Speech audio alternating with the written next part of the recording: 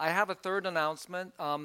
If you received an email from me this week claiming to be me but with a different email address, I just want to announce that I do not urgently need for you to get a Google Play gift card for a cancer patient that I promised as a birthday gift. I am not stranded somewhere in Europe. I don't need for you to send a large amount of money from another country, and I don't need for you to cash a check for me. I just want to clarify that, okay? So if you get another false email from me, you know that that's not me. All right. Hey, for the next 4 weeks or so, we're going to go through this critical section in the book of Romans, Romans chapter 1, verse 18 to chapter 3, verse 20. And Paul's laying out a case. Now, before he completes this idea of the gospel, this particular section deals with what is necessary for us to receive the good news. You see, before we receive the good news, we have to understand the bad news. For us to embrace, wow, this is great news, we have to be able to understand and accept there's bad news in it. You know, unfortunately, the church in America is like Disneyland. Disneyland is known to be the happiest place on earth, right? And so when you go there, Disneyland wants you to forget about your worries and your strife. They want you to Hakuna Matata. It's our problem-free philosophy. They want you to be our guest, put our service to the test. All right? But we're going to go opposite of that. The passage dictates that for the next few weeks, that I, as a preacher, will make you feel uncomfortable, challenged, guilty, ashamed, and convicted. Because that's what the passage dictates. I'm going to show you, and if you're here at church for the first time, I feel bad for you, but my goal is to show you that God finds you guilty and deserving of His wrath. I'm going to deliver bad news for you. We're going to look at bad news by looking at the charge against mankind and the judgment against mankind.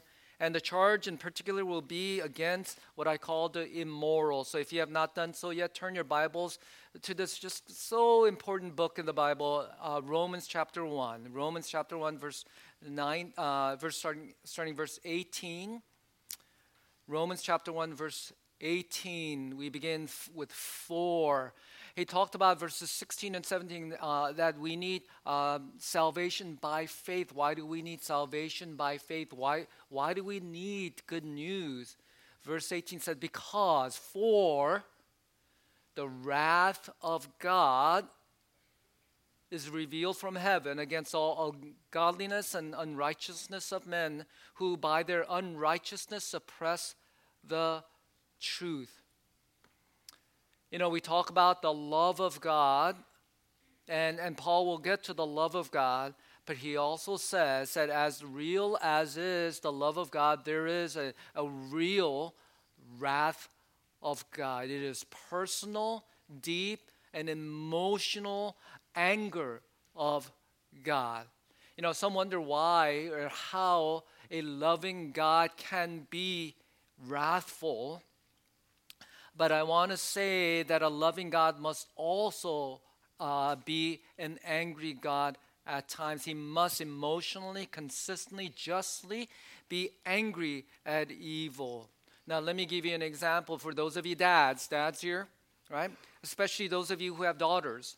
You know, remember when your daughters were a little and you would take them by the hand and you would walk them to preschool and say, hey, come on in, don't be scared, right? Or you take them shopping, and you walk them around, you take them to McDonald's and buy them a Happy Meal. If you love your daughter, right, you would hold them gently by the hand and just be a dad. Imagine you're taking your toddler daughter by the hand and walking in the shopping mall, and a random strange person goes by and just slaps your daughter. And just walks by and just bam! she falls, she's just sobbing uncontrollably. Let me ask you a question. How would a loving father react? If a father says, oh, if he reacts with no emotion, I would say to you, that's not a loving father. A loving father must become angry when his child is threatened in that way and hurt in that way. Wrath is the opposite side of love. A loving God must also be a wrathful God. Paul declares that the anger of God is revealed from heaven against all of mankind. He pronounces them guilty, deserving of judgment. What are they guilty of? Two things. The wrath of God is revealed from heaven against all ungodliness and unrighteousness. Ungodliness. That which is ungodly against God, it is the breaking of the great commandment, though we shall love the Lord our God. It is a breaking of the first four of the 10 commandments. It is treating God not with the honor that he deserves. Not only are we deserving of his wrath because of ungodliness, but because of unrighteousness. Now, the Greek word is interesting here. It is a combination of the prefix and the word. The prefix is a, and the word is abdicate, which is not justice. Not justice. What we are guilty of is injustice. As people get angry at injustice we see in this world, so a loving God becomes angry when we are unjust to others. God finds us guilty of murder and hatred.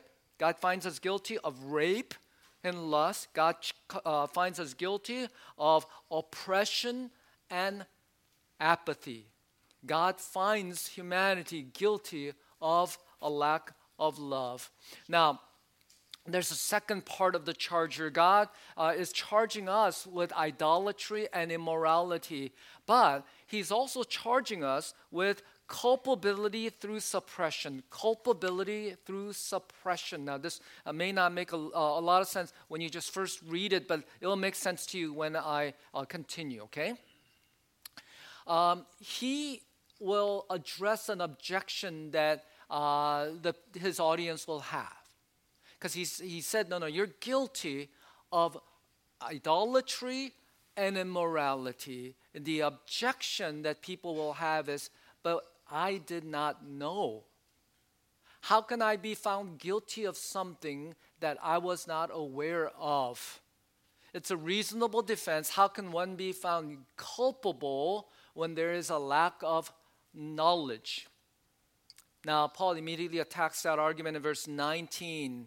He says, though you may argue that you did not know that there is a God or a moral lawgiver, he argues, verse 19, for because what can be known about God is plain to them because God has shown it to them. Paul is saying that every single person alive has a basic knowledge of God.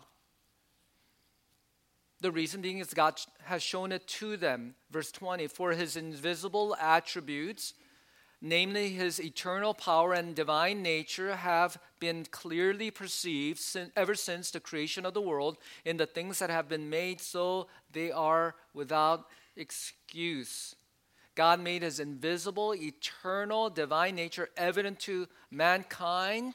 He says that they have been known. Now, Paul is not arguing that every person knows and understands the Judeo-Christian God, nor the person of Jesus Christ.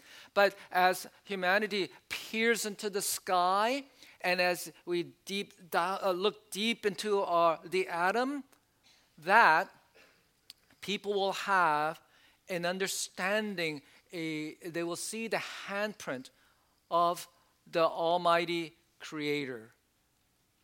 That when we see the cross-culture and cross-time, that people all share, though maybe slightly different, certain moral values, that we understand there must be a moral lawgiver.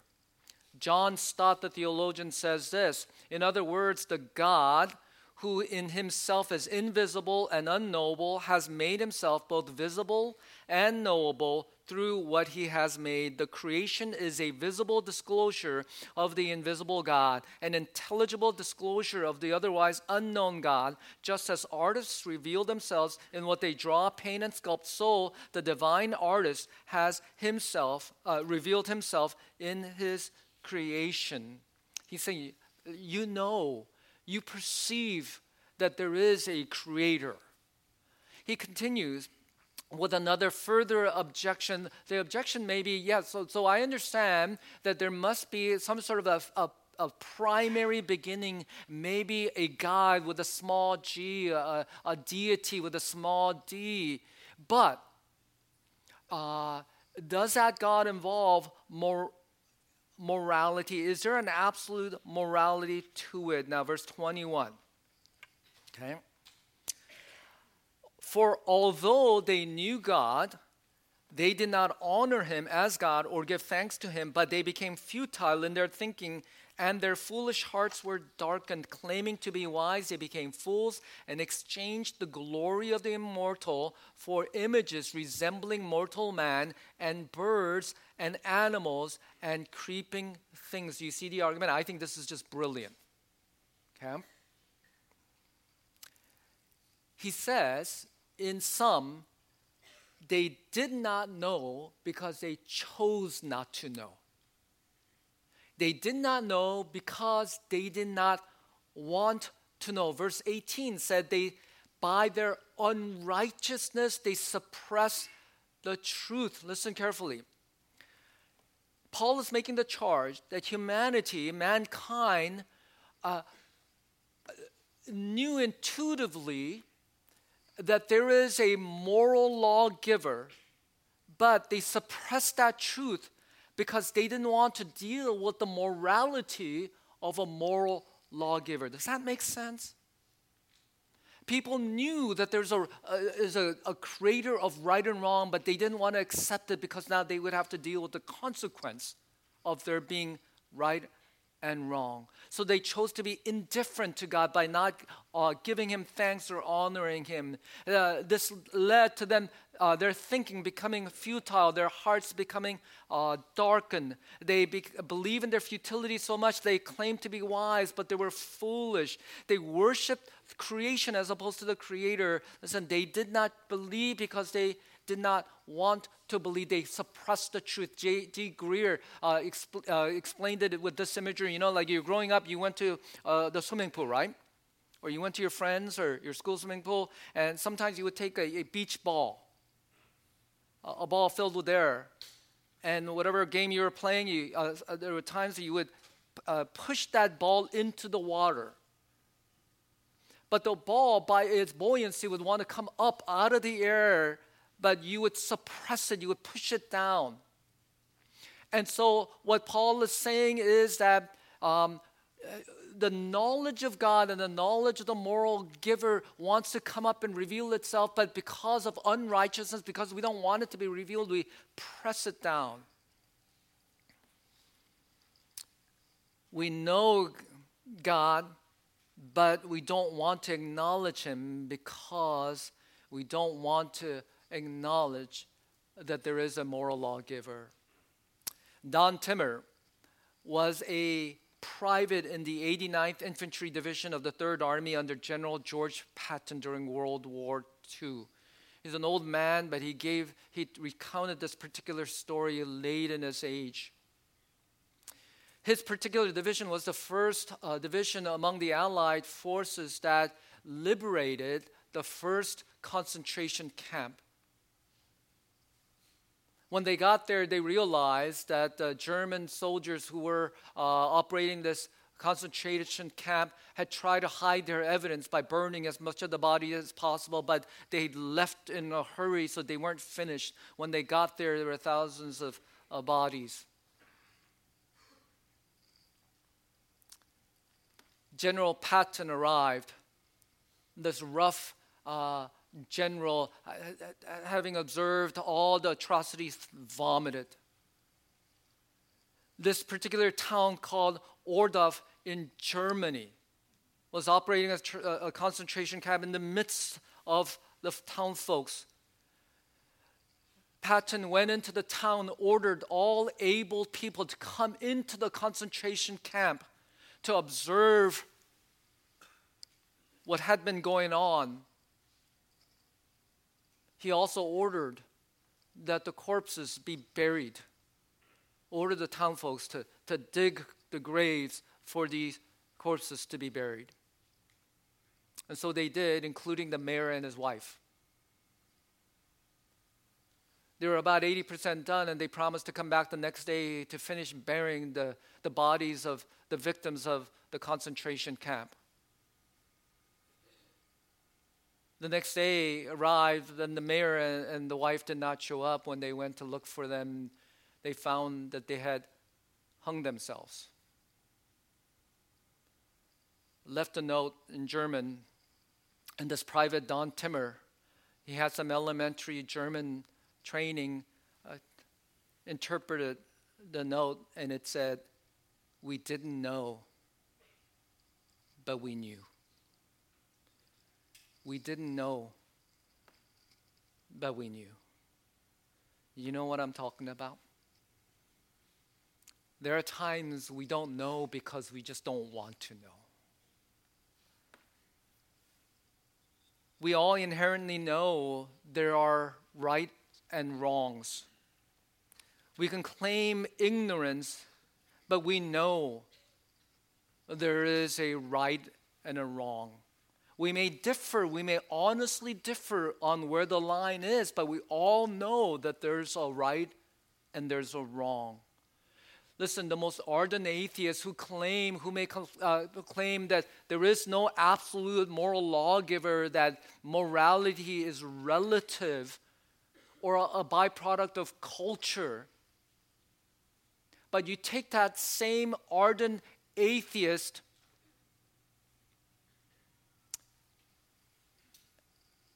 if his child is murdered, and the murderer says, "But there is no absolute morality, so what I did was not morally wrong. And also, I did not know that killing your child was illegal, so I claim ignorance." Even the most ardent atheist in that moment would say, no, but it's still wrong what you did. You see, murdering is wrong, regardless of knowledge of morality or not. The courts have determined that ignorance is not a defense. And part of the reason is that we know, everyone really knows, we all know, but oftentimes we choose not to know. God so lays down the judgment against mankind, against the immoral in verses 24 through 32. How does God reveal the wrath of God? And that's how we began, right? How does God punish the guilty? Now it's interesting, instead of punishing them, he does something far more painful. Look at verse 24, 26, 28. God gave them up in the lusts of their hearts to impurity. Verse 26, God gave them up to dishonorable passions. Verse 28, God gave them up to a debased mind. So this is how God pours his wrath upon the immoral or mankind. He allows them to carry out what is in their heart, what is in their passions, what is in their mind. As one commentator writes, that the wrath of God operates not by God's intervention, but precisely by his not intervening, by letting men and women go their own way. He, first of all, God gives them up to the lusts of their heart in verse 24. He gave them up in the lusts of their heart. The lust, the word here is a prefix called epi, and the root word is thumia. And epi is over, And the root word is desire. It's an over desire. It's a basic desire that someone has, but you just go extra with it. Now, extra, that's a millennial word, right? I think. Is that did I use that right? Did I use that right? You're so extra? I don't know. Okay. I better find a different word. Okay. Someone who indulges in that natural, God-given, original desire. You see, when God wants to punish them, he says, okay, I'll let you be what you want to be. I'll let you do what you want to do. And so what God had originally gave to us as good, we've made an idol of it. It could be something as simple as the taste of a fine wine, eating a fatty tuna, sushi. It could be getting a thrill out of a new ride. It could be sitting and applauding your child as your child wins a trophy. Or it could be holding hands with your partner. Something simple, innocent, and pure, and God-given. But when we epithumia, and when we overindulge, we make it something that it was never meant to be. It becomes an idol of us. Now, for me, I like sushi. I enjoy it. But I have to be there's a confession on this in me. I don't remember a time when I've gone to an all-you-can-eat sushi place and walked out feeling satisfied. Like, oh, that was a good meal. And I'll explain why. Okay, I consider sushi an expensive kind of a food. And so if I pay like $30 for all-you-can-eat sushi, you know what I'm thinking, right? I've got to stock up as much as possible. And I used to tell my kids this, we got to eat as much as possible so we get so sick of it so we won't want any more of it for a while. Like we've got to forget how awful it is, so a few months later we pay for it again. And so I remember times when our staff, like the year end, okay, we're gonna do something nice. We're gonna treat the staff. What do we do? If we go eat sushi? I know what I do. I just keep ordering. And I'm one of those people that if they give sushi and there's rice and sushi, I have integrity, so I can't just like hide the rice and the napkin like some of you evil people do. I know what you do. All right? I can't do that. I have to eat the rice too. And I'm thinking, okay, if I go to Costco and buy a thing of salmon, I know how much that is. It's like $20. I got to eat at least that much sushi at this restaurant, right? Along with the rice. And what was delicious in the beginning, at the end when I'm trying to walk out of there, trying to finish whatever's left over, and there's always this little sign, they're going to charge you if you leave any, right? When I'm finishing up, I feel gross. Like I don't want any more sushi.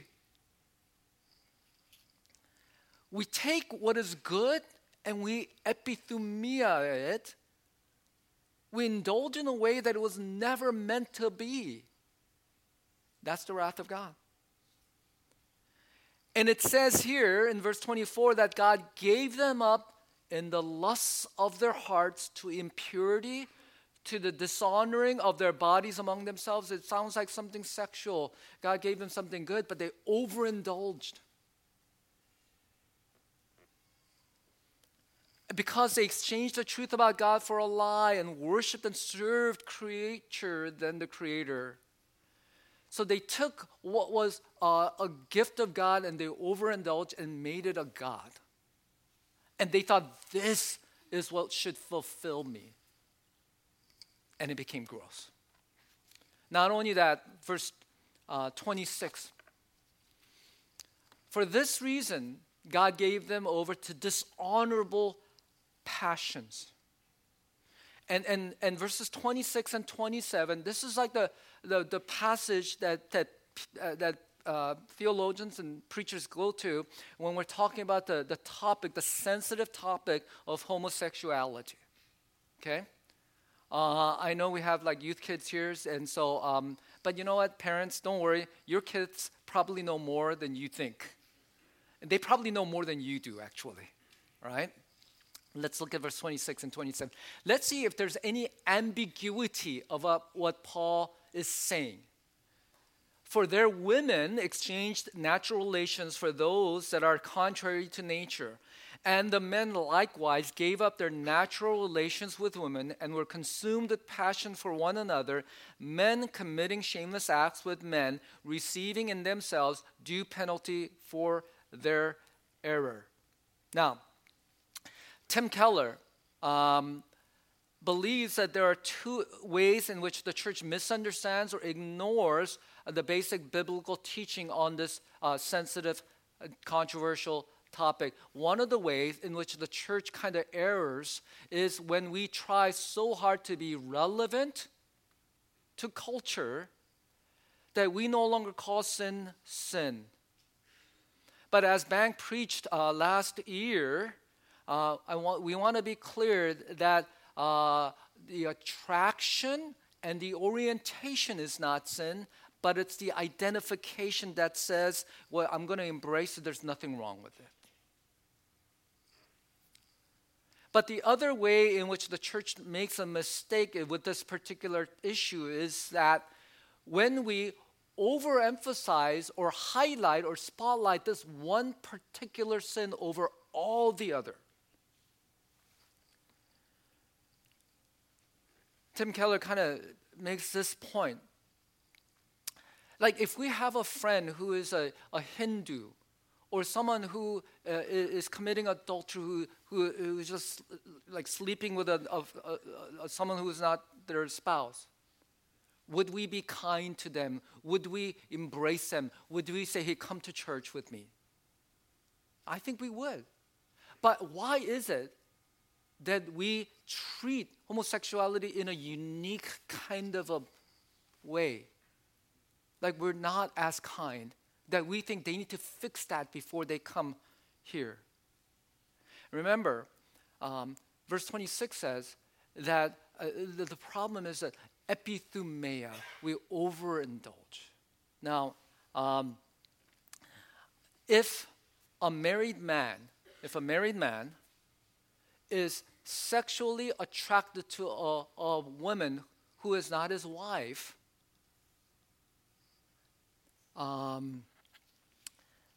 we won't argue about whether he was born with a propensity to lust after other women, or somehow his interaction or the activities in his life compelled him to be attracted to other women. It doesn't really matter, does it? What matters is he going to be faithful to his wife, or is he going to do injustice to his wife? Let me tell you that there's not a single man or woman in this room who at one point in time in their life has not been tempted with emotionally or sexually been attracted to someone they should not have. Whether it be through fantasy or pornography. And God says, we can be pulled in that way, but it's what you are willing, what your will allow you to do. Now, before we still are tempted to think that this particular issue is one that should rise above other issues, let's go to the next one. And if Paul is kind of saying, this is what the wrath of God is going up against, you would think there will be a crescendo, like a worsening of the sin. It started with general immorality, and then it is this second thing, and then third, you think, okay, what's worse than that? Okay. Because we oftentimes in the church think, well, that's them out there. Okay? Now verse 28. And since they did not see fit to acknowledge God, God gave them over to a debased mind to do what ought not to be done. You go, oh my goodness, okay, something good is coming. We think this is really bad sin. Okay, what's next? Verse 29. And they were filled with all manner of unrighteousness, evil, covetousness, malice. They are full of envy, murder, strife, deceit, maliciousness. They are gossips, slanderers, haters of God, insolent, haughty, boastful, inventors of evil. For all the catapult students and parents, disobedient to parents, foolish, faithless, heartless, ruthless. Did you get this list?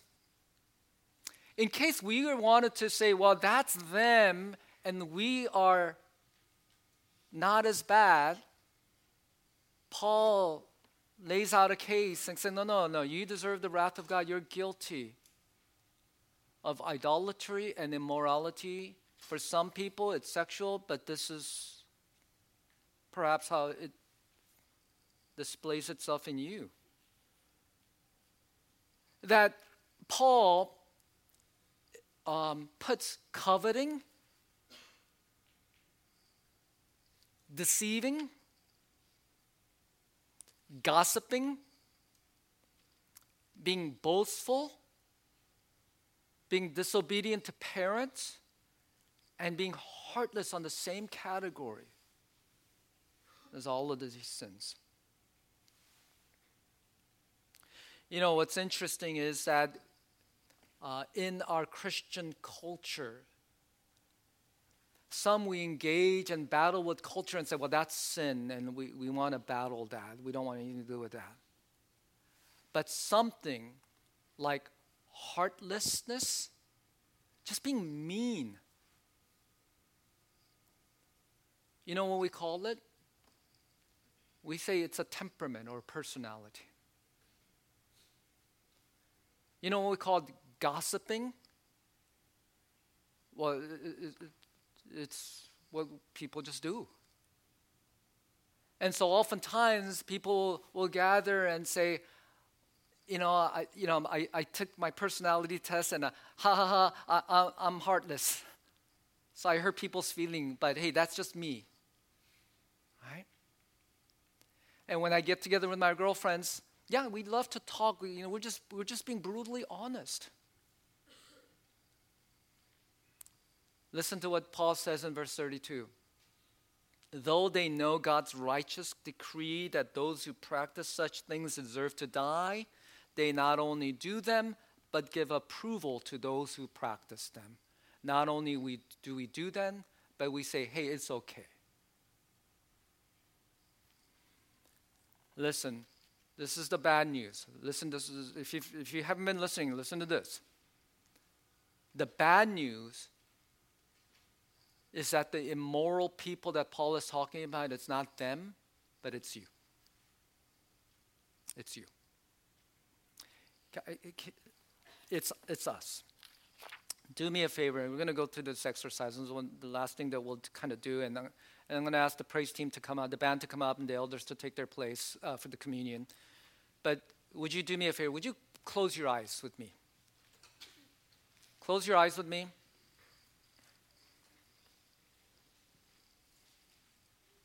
I want you to think of the person who most deserves the wrath of God. Who deserves the wrath of God? Who is the person that is more idolatrous and immoral than anyone else you know? Who is the person whose actions and attitudes you believe should cause them to go to hell? Who's the worst person?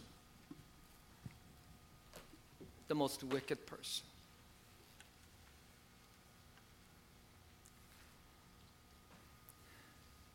There's maybe someone in your mind right now, an image of someone in the news, someone in history, someone that you know, but open your eyes for me.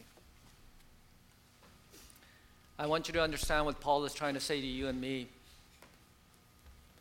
if we magnify other people's sins, their immorality, their idolatrousness, while we minimize our own, that reveals partially this idea that we are the immoral one. And when we close our eyes and we think of that person that is most deserving of the wrath of God, the person that should come to your mind because you know yourself the best, it should be you, not anyone else. And we should be the one, and this is what Paul is saying, before you understand the good news, you've got to understand the bad news. You've got to understand how broken and wicked you really are. And so some 2,000 years ago, he sat with a group of disciples, and if I can have the elders to come take their place. And he did not climb upon that cross when the disciples were at their best, but it was at their worst. When they denied him, when they betrayed, when they fled from him, abandoned him. But at the same time, he passed the bread and said, "This is my body, this is my blood."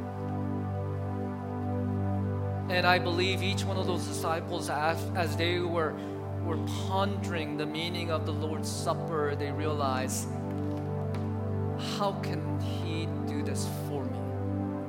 And the man who penned these words in the book of Romans once said of himself, "I am the chief of sinners. I am the worst." And that bad news makes the good news good. So as the band begins, it will be a cue to you to come get a piece of bread, cup, go back to your seats, and we'll partake of the Lord's Supper together. If you're not a Christian, I would ask you to observe. If you're still wrestling, I would ask you to just be in prayer.